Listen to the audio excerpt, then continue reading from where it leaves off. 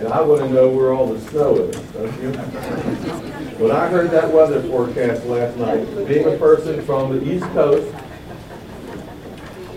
in Maryland, I knew the circumstances and I knew what was going to happen. Now, if we see snow today, I just want you to know that it's not going to stick. Okay? It's 37 degrees. Now, that would be a miracle, wouldn't it? That would be a miracle. It might lay on the ground and a couple other places like that on the grass, but it's just been too warm, you know. So if it had been 30 degrees for the past week or so, and it snowed, it would get us. So don't ever make a decision. Well, I'm not going to come to church because of fear. Don't make decisions based on fear. You ever heard that before? Just trust the Lord, be careful, and He'll take care of it. Okay, well, let's open our Bibles to the book of Revelation. And we now come to a church that is located in the smallest of the 7 cities of Asia Minor. The Church of Philadelphia.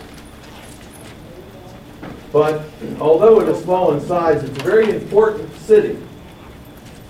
Because Philadelphia was the last stop on the trade route to the eastern section of Asia Minor. Last stop's a very important place. You ever see those signs? Last stop to get gas before you go across a desert or something? If you don't stop, you're in trouble. So that makes it a very important place. And you know what happens when you go to that last stop to buy the gas? The gas is what? Cheaper?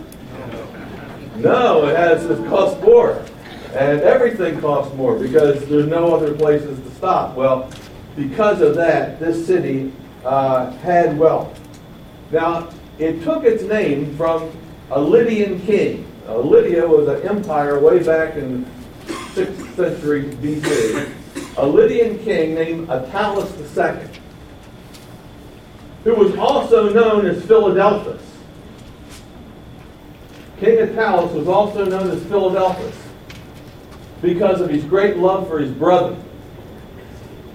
And as a result, this city took the name Philadelphia. Now, Philadelphia is located about 25 or 30 miles southeast of Sardis, the city that we saw last week.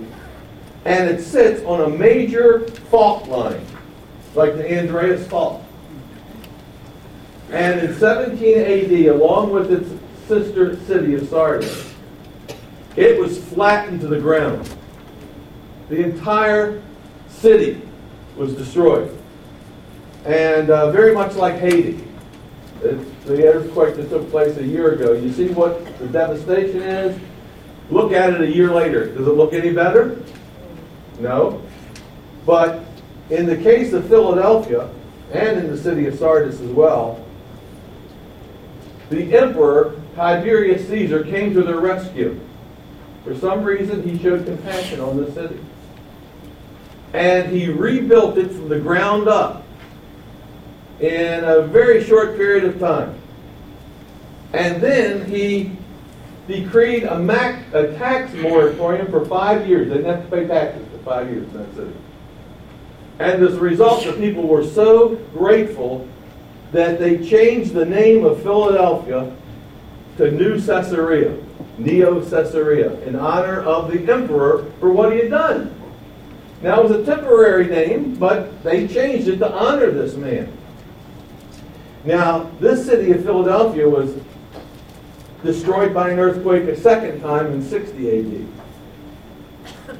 And in between 17 AD and 60 AD, there were a whole bunch of other earthquakes that shook the city to its foundations. And as a result, every time there was a small earthquake where the city shook, the people would flee the city for safety. And then when they would return, many of their houses had been destroyed. They would have to live in makeshift houses. They would live in tents, just like the people in Haiti are living today, a year after the earthquake. And that's how the people in Philadelphia had to live after these minor earthquakes took place. Now, this area of Philadelphia was known for two major things. Number one was the wool, leather, and textile industry. This was a major supplier of wool, different kinds of textiles, and leather. Now, you know from the past lessons that when you have this kind of industry, you have something else associated with it. You got unions. You got guilds. And in the Roman Empire, those unions weren't like unions we have today. Every guild had a patron god. And every union or guild meeting included a meal. And every meal included a sacrifice to that god, so that the industry would continue to prosper. You wanted to make sure of it. But it was also known for a second thing. It had extensive grape vineyards. It was the Napa Valley of Asia Minor. And as a result of that, this town was very wealthy. Now, when you have an industry that involves crops, to make sure that you have good crops every year, guess what you do? You sacrifice to a god, don't you? And in Asia Minor, the god of wine was Bacchus. And so they had these tremendous Bacchus feasts and festivals, and they would make these sacrifices to this god. Well, by the time of this writing, which is in the 90s AD, there's a new emperor, and his name is Domitian. And he makes a decree that the grape crops are to be cut in half, because he wants corn grown for his soldiers. So that took a great amount of money out of this city. And it's facing a financial downturn, just like we're having in America today. And then he imposed heavy taxes upon the city. So the people in this city are having a difficult time living, and they have to decide what they want to do. And besides this, you have all these different temples to the gods. Okay? So that's the basic background for understanding this text. And without understanding what we just said, you wouldn't understand a word in this text. Oh, you'd understand the words, but you wouldn't understand their meaning. They would not have their significance. So look how Jesus identifies himself in chapter 3 and verse 7. To the angel or messenger of the church at Philadelphia, write these things. Says he who is, now watch how he identifies himself. He who is holy and who is true. First of all, he identifies himself by his character. Now literally in the Greek text it says, write these things, he who is the Holy One, and he who is the True One. These are titles, Old Testament titles for God. So Jesus is identifying himself with God, and he has the authority over the earth. And you're going to see how this works out. And then he identifies himself according to his power or his ability. Look what he says in the middle of verse 7. He who has the key of David. He who opens, meaning with that key, and no one shuts. And he shuts, he locks something with that key, and no one opens. Now what in the world does this mean? That he has, in verse 7, the key of David. Now this is a direct reference. This is a quote from Isaiah 22. And without understanding Isaiah 22, this means absolutely nothing. He has the key of David, he opens and no one shuts, and he shuts and no one opens. So in order for us to understand this statement, we need to go to Isaiah 22. So I want you to turn over there, and we come to one of the most remarkable passages in the Old Testament. One that very few people have read or understood. Isaiah chapter 22. And when you get there, go down to verse 15. Isaiah 22 and verse 15. And you'll see probably a title over that section. It says something like this. The Judgment of Shebna. Anybody see something like that in your Bible? Maybe yours doesn't have a title, but it's about a man named Shebna. Look what it says in verse 15. Thus says the Lord of hosts, go proceed to this steward, to Shebna. That's the steward's name. Who is over the house. Shebna was the man who was over the house of David. When it says over the house, it means he is the person who runs the house of David. He runs the empire for David. The house of David is the kingdom of God. It's Israel. That's what that house is. It's the house of David. And he runs the empire for David. He is the CEO of the empire. Although David's the king. You don't think David made every little decision, do you? Shebna made all the decisions. He had the authority over the government. I don't know what that would be like in our government, but a president has a chief of staff, and he usually makes all the major decisions regarding at least the office of the presidency in the office space. But this man was basically in charge of the entire government. But he was a crook. And he used his authority for personal gain, and he put his relatives in key offices. And so God delivers a thus saith the Lord against Shebna, an oracle against Shebna.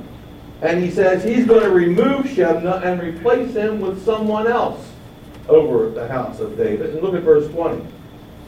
Then it shall be in that day that I will call my servant Eliakim, the son of Hilkiah. I will clothe him with your robe, Shebna. He's going to get your robe. And I will strengthen him with your belt. And these were all special clothes that the head of the house wore, the house of David wore. I will commit your responsibility into his hand. He shall be a father to the inhabitants of Jerusalem and to the house of Judah. Now look at verse 22.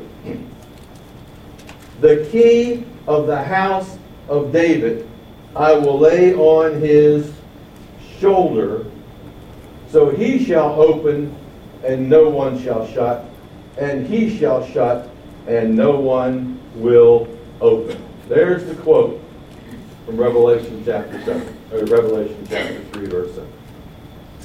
So we have this guy, Eliakim, who's going to take Shebna's place, and what does God say he's going to do? He's going to put a key, in verse 22, give him the key of the house of David. He's going to lay it where? On his shoulders. Well, that means if you've ever seen a graduation ceremony and the president has a great big medallion. And what do? They put it over his shoulders, and there it is. And when you see that medallion hanging over this president's shoulders, you know there's the man in charge. So to have the key over the house of David laying on your shoulders, probably symbolic language, but what it means is this is the man who has the authority, and when he makes a decision, no one can reverse it. He opens a door, and guess what? It stays open. He says, close that door. No, we're not going to do that. It stays closed. And this is the man who's going to have the authority over the kingdom of God. So here we have this key called on his shoulders. Now, he's not going to have this job forever, is he? Will he die one day? Everybody dies. And so God predicts, makes a prophecy about his replacement.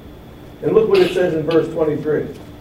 I will fasten him as a peg in a secure place. He's not going to be removed from this office. He will become a glorious throne to his father's house. They will hang on him all the glory. And this is talking about his replacement. Let me read that again in verse 23. I will fasten him as a peg in a secure place, and he will become a glorious throne to his father. And so this man's going to, as long as he is on earth, he's going to be secure in this position. They will hang on him all the glory of his father's house, the offspring and the posterity, all the vessels of small quantity, from the cups and all the pitchers. In that day, says the Lord of hosts, that peg will be fastened in a secure place, which is fastened in a secure place, will be removed. It's going to be a dying when it's removed. It's when he dies. It will be cut down and fall.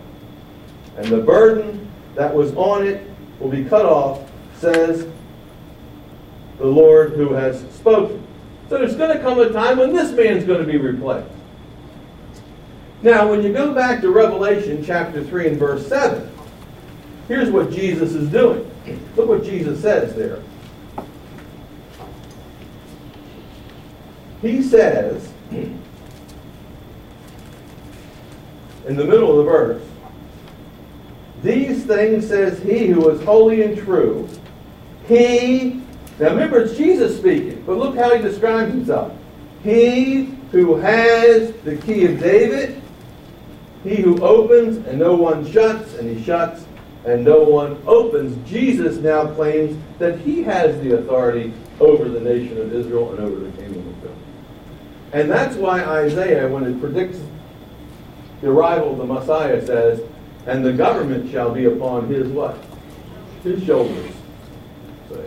And the angel says in the beginning of Luke, and he shall reign over the house of Jacob forever, and of his kingdom there will be no end. So Jesus claims that he uses this language, and the people who read this would understand that he has authority over God's kingdom. He is the one that God has chosen to rule his house. And then look what Jesus says. I know your works. He's examined the church. He said, I know everything that you do. Nothing escapes my gaze. And then he says this. Now watch this. Look, behold, see, I have set before you an open door, and no one can shut it. Okay, does that fit back with verse 7? I have set before you an open door, and no one can shut it. Evidently, he has a key, symbolically, and he's opened the door, and no one is going to be able to shut that door. Now, what do we know about this open door? Well, first of all, what's it say there in verse 8?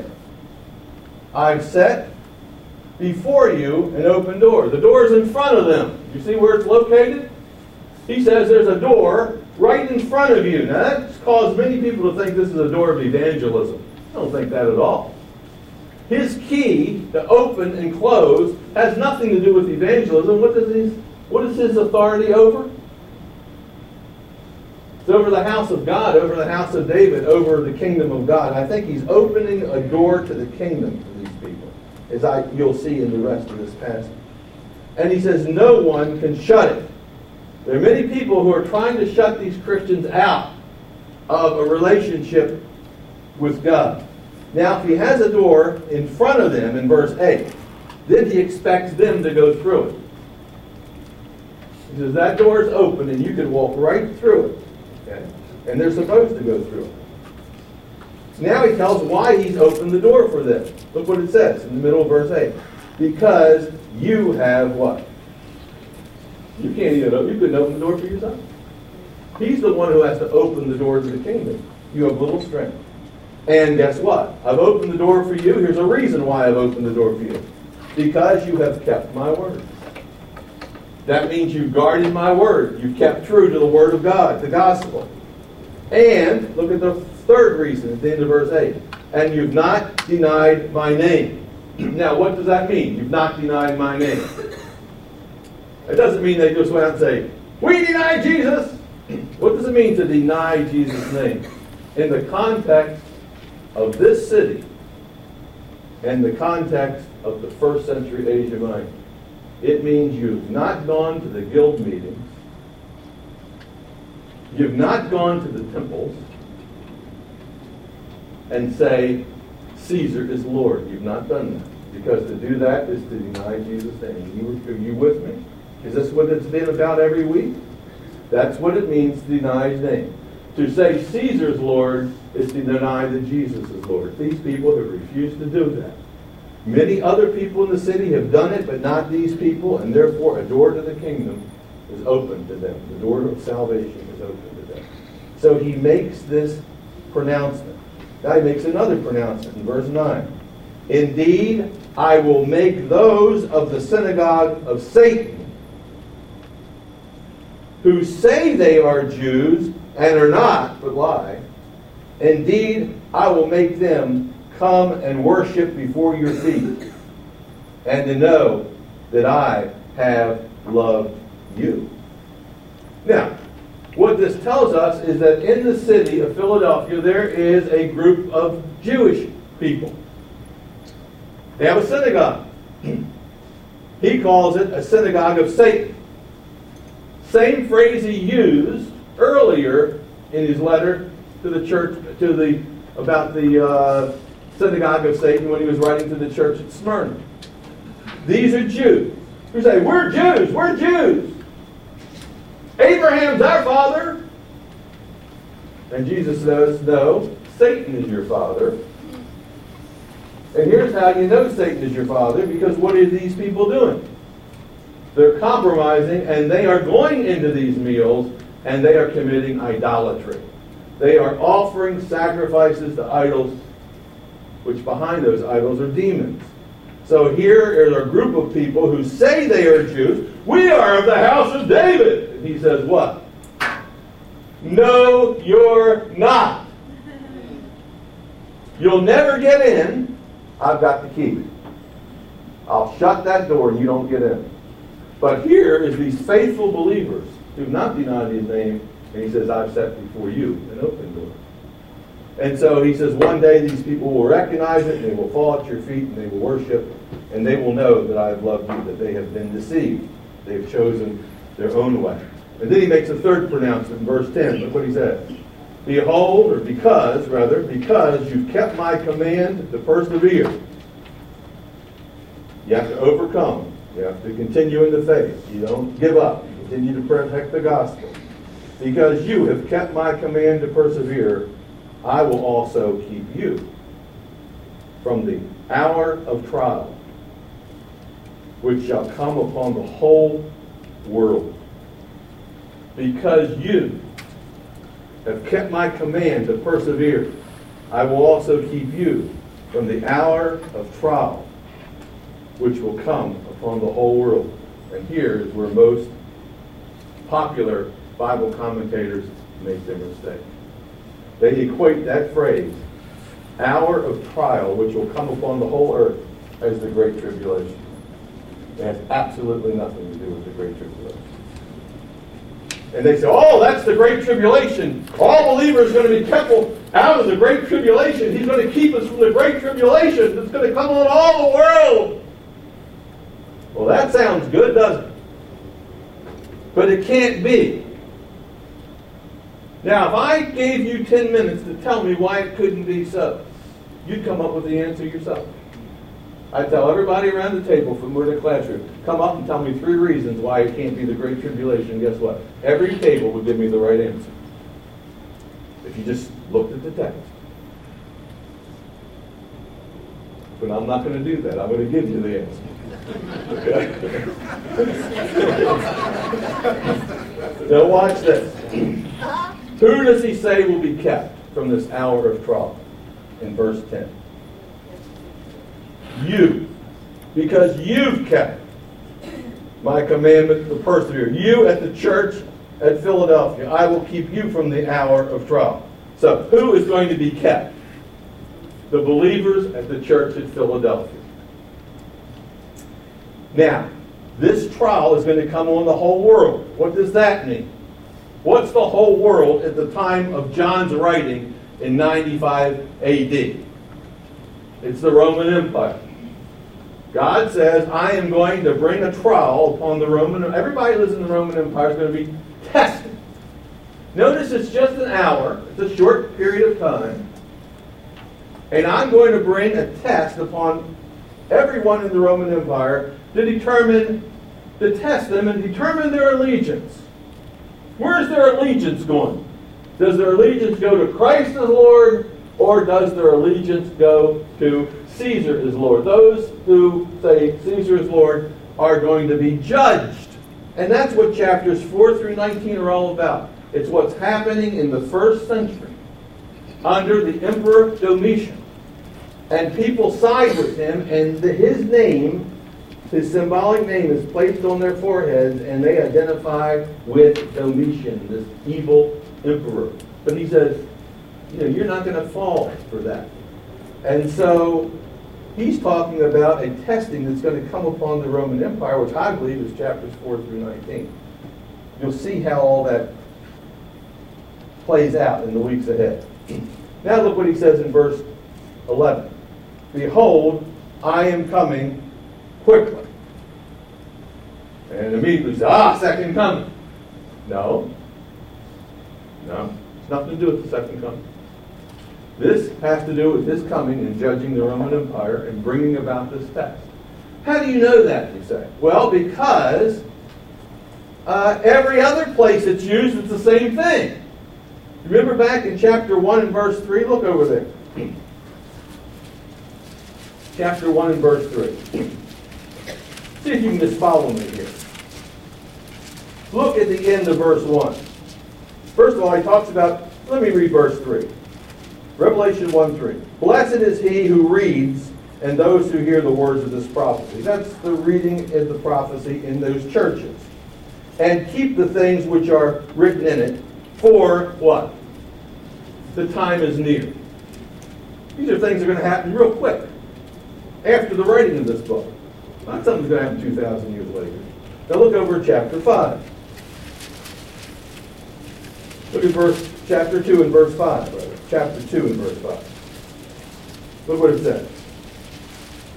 And here he's writing to the church at Ephesus. He says, remember, therefore, from where you have fallen. Repent, and you do those first works, or else I will what?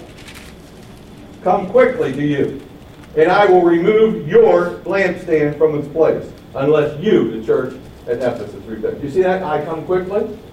Is that talking about the second coming, or is he talking about the church at Ephesus? Punishing the church at Ephesus. Look down at verse 16, chapter 2 and verse 16. Look what he says to the church at Smyrna. Repent, or else I'll come where? To you quickly. And I'll fight against those with the sword of my mouth. Look who he's coming to. The church. You see what he's doing? He's not talking about the second coming here. He's talking about coming to the church and getting things straight. Look at verse 25. Chapter 2, 25. Church at Thyatira. Behold, look, verse 25. But hold fast what you have, what? Till I come. He keeps talking about coming to these churches. Coming to these churches. Look at chapter 3 and verse 3. Church at Sardis. Be watchful and strengthen the things which remain that are ready to die. This is verse 2. For I have not found your works perfect before God. Remember, therefore, now you have received what you have received and heard, how you received and heard. Hold fast and repent. Therefore, if you will not watch, I will come upon, look, you as a thief, quickly. See? And you will not know what hour I will come upon you. And then, of course, we have chapter 3 and verse 11 that we just read. And then also next week you'll see in chapter 3 and verse 20, look what he says. This is for next week, church at Laodicea. Behold, I stand at the door and knock. At the church. If anyone hears my voice and opens the door, I will what? I'll come in. So what we're talking about is not the second coming here when he uses these phrases. He's talking about coming to the church. And what he's going to do, he's going to protect, he's going to come, make his manifestation visible, and he's going to come and protect these believers who have been faithful from this testing. It's going to weed out the wheat from the tares, in a sense. And they're going to be exposed for what they are. And so I think that's what you need to understand when you see that. And then he says in the middle of verse 11, he says, behold, I'm coming quickly, in chapter 3 and verse 11. Because he's coming quickly, look what he says. Hold fast what you have. And that would definitely be the gospel and the faith. Hold fast what you have. Why? So that no one may take your crown. Persevere so that you don't end up with that other crowd who deny me, and you end up not having this victor's crown. Persevere. overcome, be victorious, you receive the victor's crown. Deny me, offer the sacrifices to idols, you don't get the crown. You side with Caesar.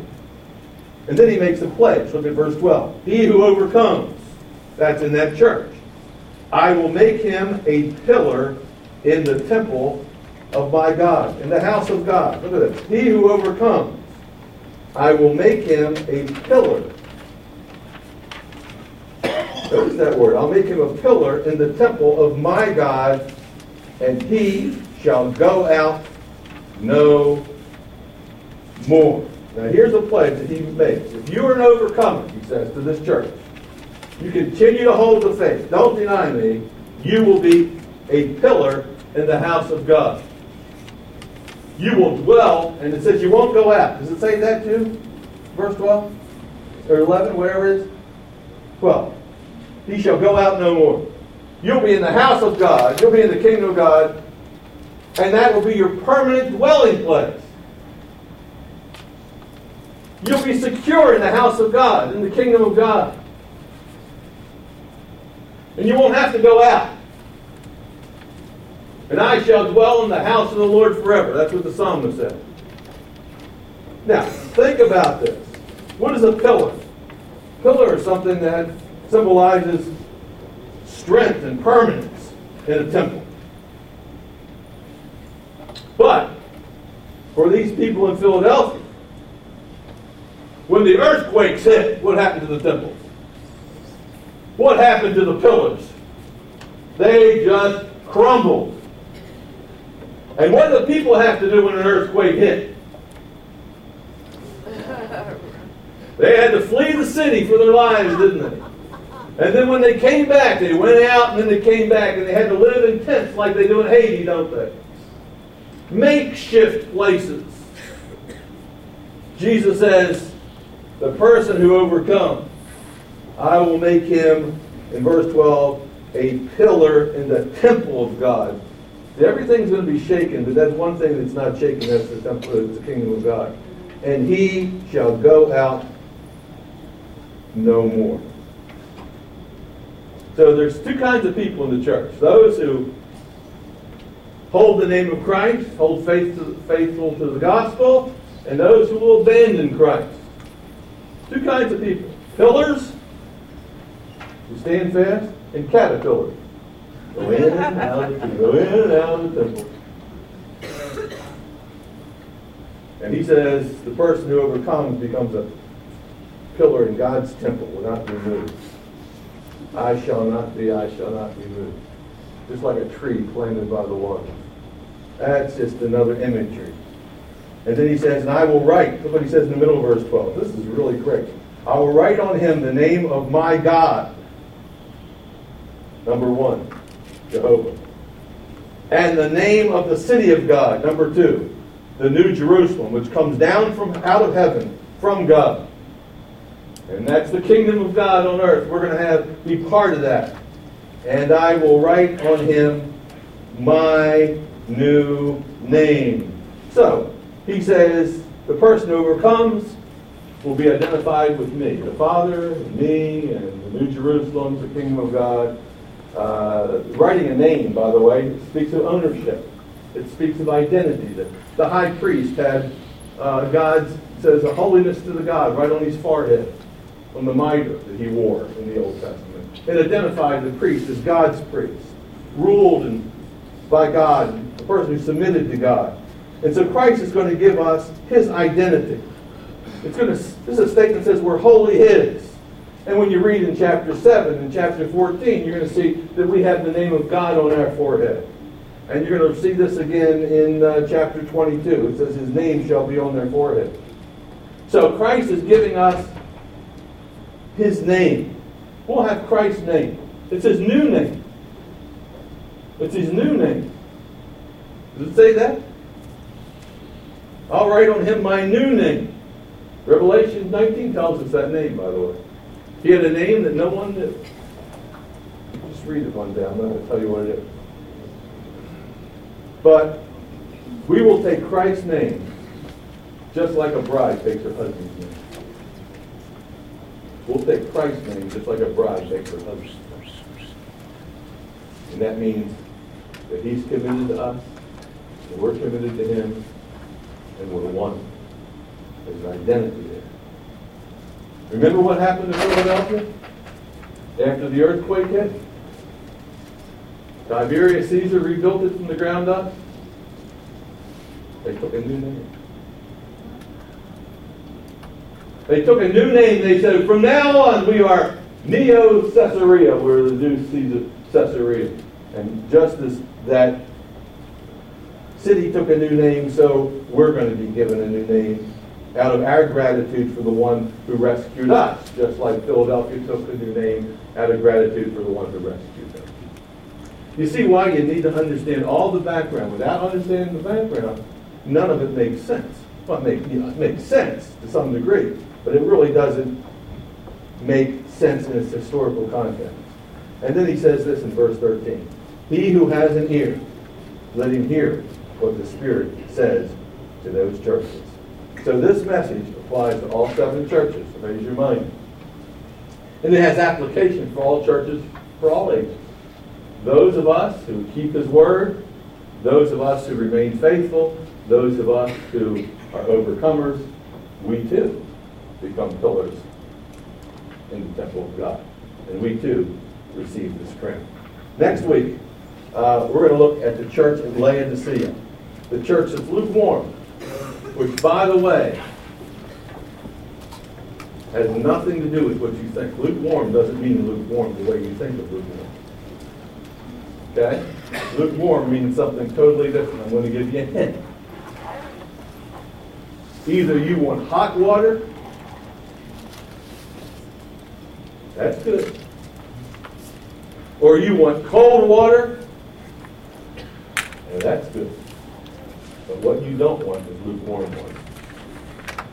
So when he says you're neither hot nor cold, you're lukewarm, think about that this week.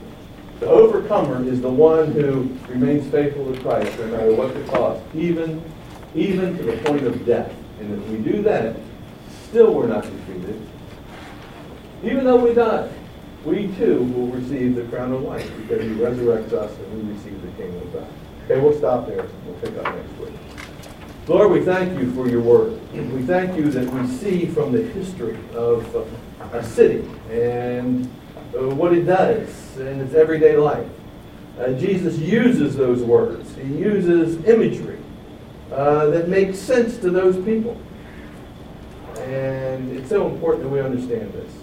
Oh Lord, help us to be people like those that Jesus charges, those who have not denied his name, who have not bowed the knee to the culture, the society. We've remained true to you. We've held on to the gospel. We've protected that gospel. We've held fast. Even though we have a little strength left, nothing depends upon us at the end. It depends upon you. You're the one who opens the door. You're the one who keeps it open. You're the one that makes the promise. You're the one who gives us the grace to live for Christ. In his name we pray. Amen.